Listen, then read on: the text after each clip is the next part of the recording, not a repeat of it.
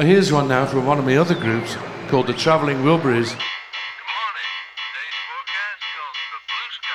This is Face the Music, a Jeff Lynne's Electric Light Orchestra song-by-song podcast. Episode 191. To Handle with Care.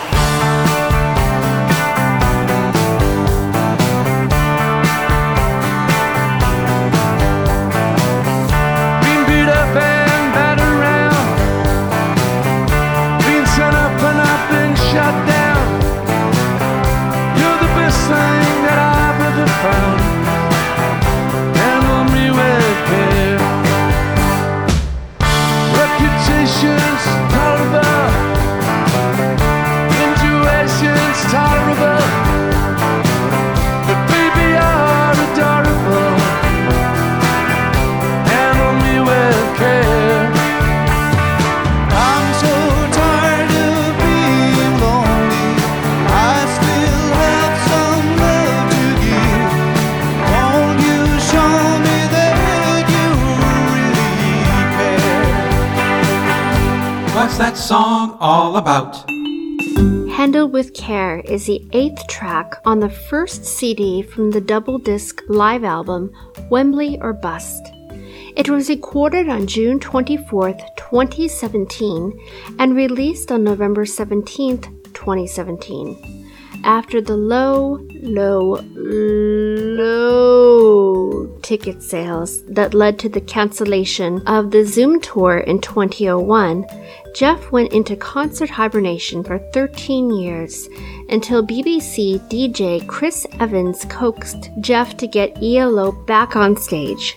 50,000 people showed up for the September 2014 show.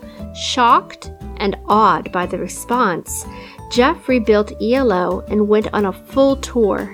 The 2017 concert at Wembley Stadium, where this album was recorded, filled all 60,000 seats. Handle with Care was the only non-ELO song in the setlist. The song was originally recorded in 1988 by the supergroup Jeff Lynne co-founded with George Harrison and included Bob Dylan, Roy Orbison, and Tom Petty. It was the first song on the Travelling Wilburys album, Volume 1. In the Wembley version, Jeff sings all the parts except the Orbison verses. Those were handled by ELO band member Ian Hornell. Ho, ho, ho, ho, from Nelson Wilbury of the famous Travelling Wilburys. Hi, I am Eric Winsenson. And I'm Eric Paul Johnson. This was the first single off Travelling Wilburys Volume 1 back in 1989. 88? Yes. Quit making me older. Fall 88. So, the first one we have is from the live album, Wembley or Bust. And yeah, Jeff tries to handle vocals of each members of the Wilburys, and surprisingly, based on some of his earlier stuff, really flubs the Dylan. Nah. Surprised he did this instead of one of the other ones. Maybe it was just because it's so recognizable, because if I remember right, this one was mainly Petty. I mean, George Harrison sang it, but the lyrics are obviously Petty for the most part, I believe. At least it sounds most like his songwriting. Well, the story is that Dark Horse, the executives running the show, they said, we need a B-side for one of your songs from Cloud 9. And he came in with Handle with Care. And they said, are you out of your freaking mind? This ain't no B-side. This is a lead track, because this thing is friggin' great.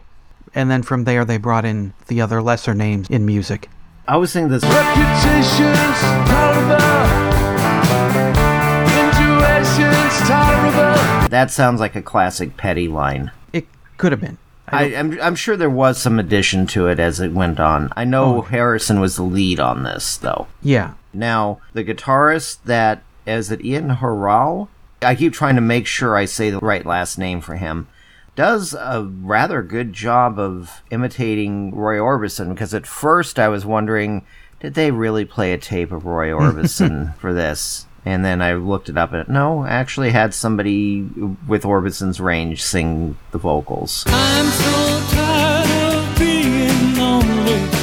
I'm so tired of being lonely. But Lynn's trying to handle everything else. For this one, we're going to feature Danny Harrison. Much better is that live version. Danny Harrison comes on, sings his dad's part.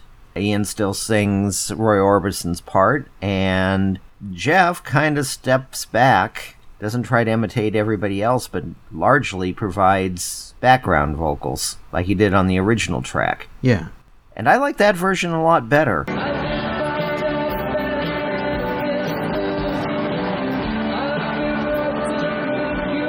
Even though Danny doesn't sound a thing like his dad.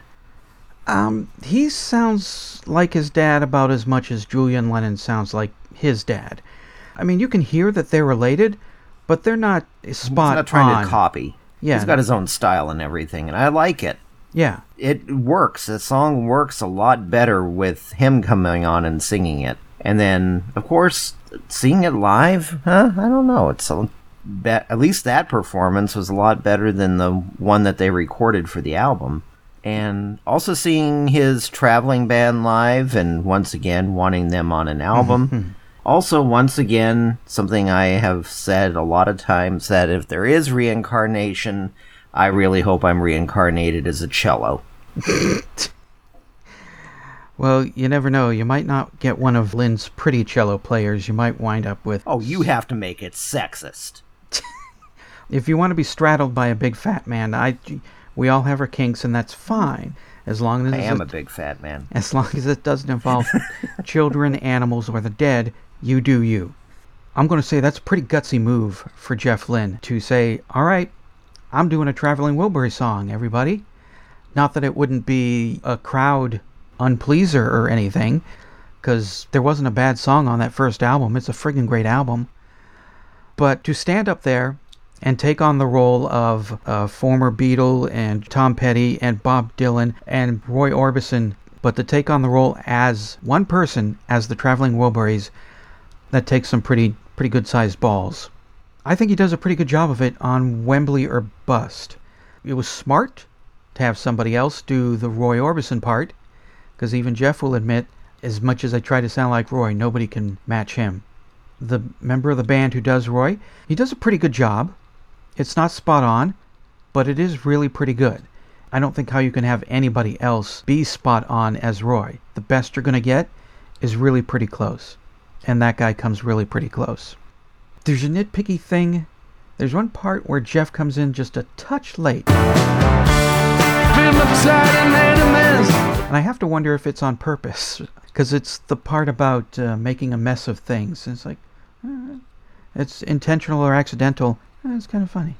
So I like it. His touring band is just fan-damn-tastic. He needs to record with them. Jeff Lynne is great, but Jeff Lynne is even better when he's in a band with really great musicians who are also contributing ideas, like the old days of ELO. Kelly and Bevan and Tandy, they were all great, despite what some people might think. They all contributed ideas to the songs. Kelly has said in interviews that he wrote the bass line for quite a few ELO songs. Tandy, I'm sure Jeff just said, I have this idea, and then just Tandy went off with it and made great things happen with it. The Wilburys, they were all great musicians. That was a great album. I think when it's just Jeff Lynne doing Jeff Lynne and Jeff Lynne's in charge, and he makes these songs, and he'll bring in some guest people, and he'll tell them, do that. Okay, good, you're done. Where it's not so much a collaborative thing. Jeff needs to get that band in the studio because they're friggin' great. The other one that wasn't on an album, Wembley or Bust, was 2017. When Jeff went on tour in 2019, Danny Harrison, George's son, was the opening act. And when they did Handle with Care, Jeff brought Danny out to cover George's parts. Until I heard this version from 2019, I didn't realize just how George-heavy the song was. I thought everybody got their own solo. But when I was listening, it was like, yeah, you know what? Only George and Roy get their solo parts. Jeff sings background with most of it. Tom and Dylan sing that middle part together with Jeff. But for the most part, it's a George Harrison song. I like the 2019 version better. I think it's a nice touch to have Danny there covering Harrison's part, and I think it brings more the spirit of the song, where you've got Danny and the Roy guy and Jeff all singing different parts instead of where it's just Jeff and the Roy guy. And I also think it's really sweet how Danny really thinks Jeff is great and Jeff really likes Danny. It's really nice to see that the Harrison-Lynn friendship legacy goes on even to the next generation. Yeah, it is. And other than just it ends a little bit too abruptly, and some of the band decides to add a little bit of visual flair by jumping right as they go into the chorus. I thought that added a little bit of cheese to it. And then it kind of still had the abrupt ending that the older Wembley and Bust one did. But then, of course, if they went on jamming for 10 minutes, I'd be complaining too. Yeah, no, they did it right. Yeah. They kept it at its actual length. I like the ending where it's... instead of going on for the 10-minute guitar solo, or just suddenly, we're done. It's a nice version to have, and I take it the 2019 version's just available on video. It's not available on album at all. I could only find it on YouTube.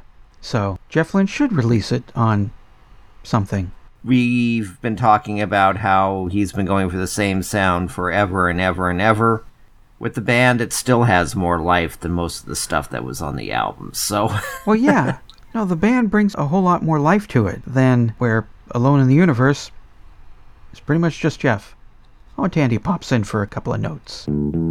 Got something to say about Handle with Care? Then call the telephone line voicemail. 623-850-3375. Call now. I'm so tired of being lonely. I still have some love to give. Won't you show me that you really care?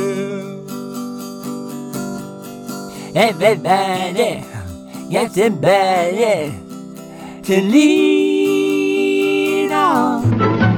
Just a heads up, me and Winsenson will be on the March 20th episode of Pods Like Us with Martin Marv Quibell. For 90 minutes, we talk ELO, the podcast, and whatever else fell out of our mouths.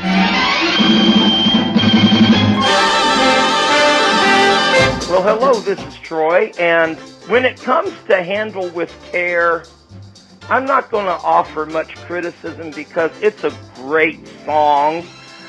I'm not used to hearing it outside the context of the Traveling Wilburys. This is the first time I've heard Jeff do it on his own, and he does a good job. He still has a good voice. And also, I know he's doing it in memory of Roy and George, most likely in honor of Bob and Tom, and so I'm not going to begrudge him for that. If I had one criticism of it, it would be I'm just not a fan of live recordings in general. Now, I do have several live albums in my collection, like Kiss Alive, Frampton Comes Alive, Cheap Trick at Budokan. But the thing about those three live albums is, the reason why they sound better than most live albums is they were all three touched up in the studio to sound better. So can you really call them live albums?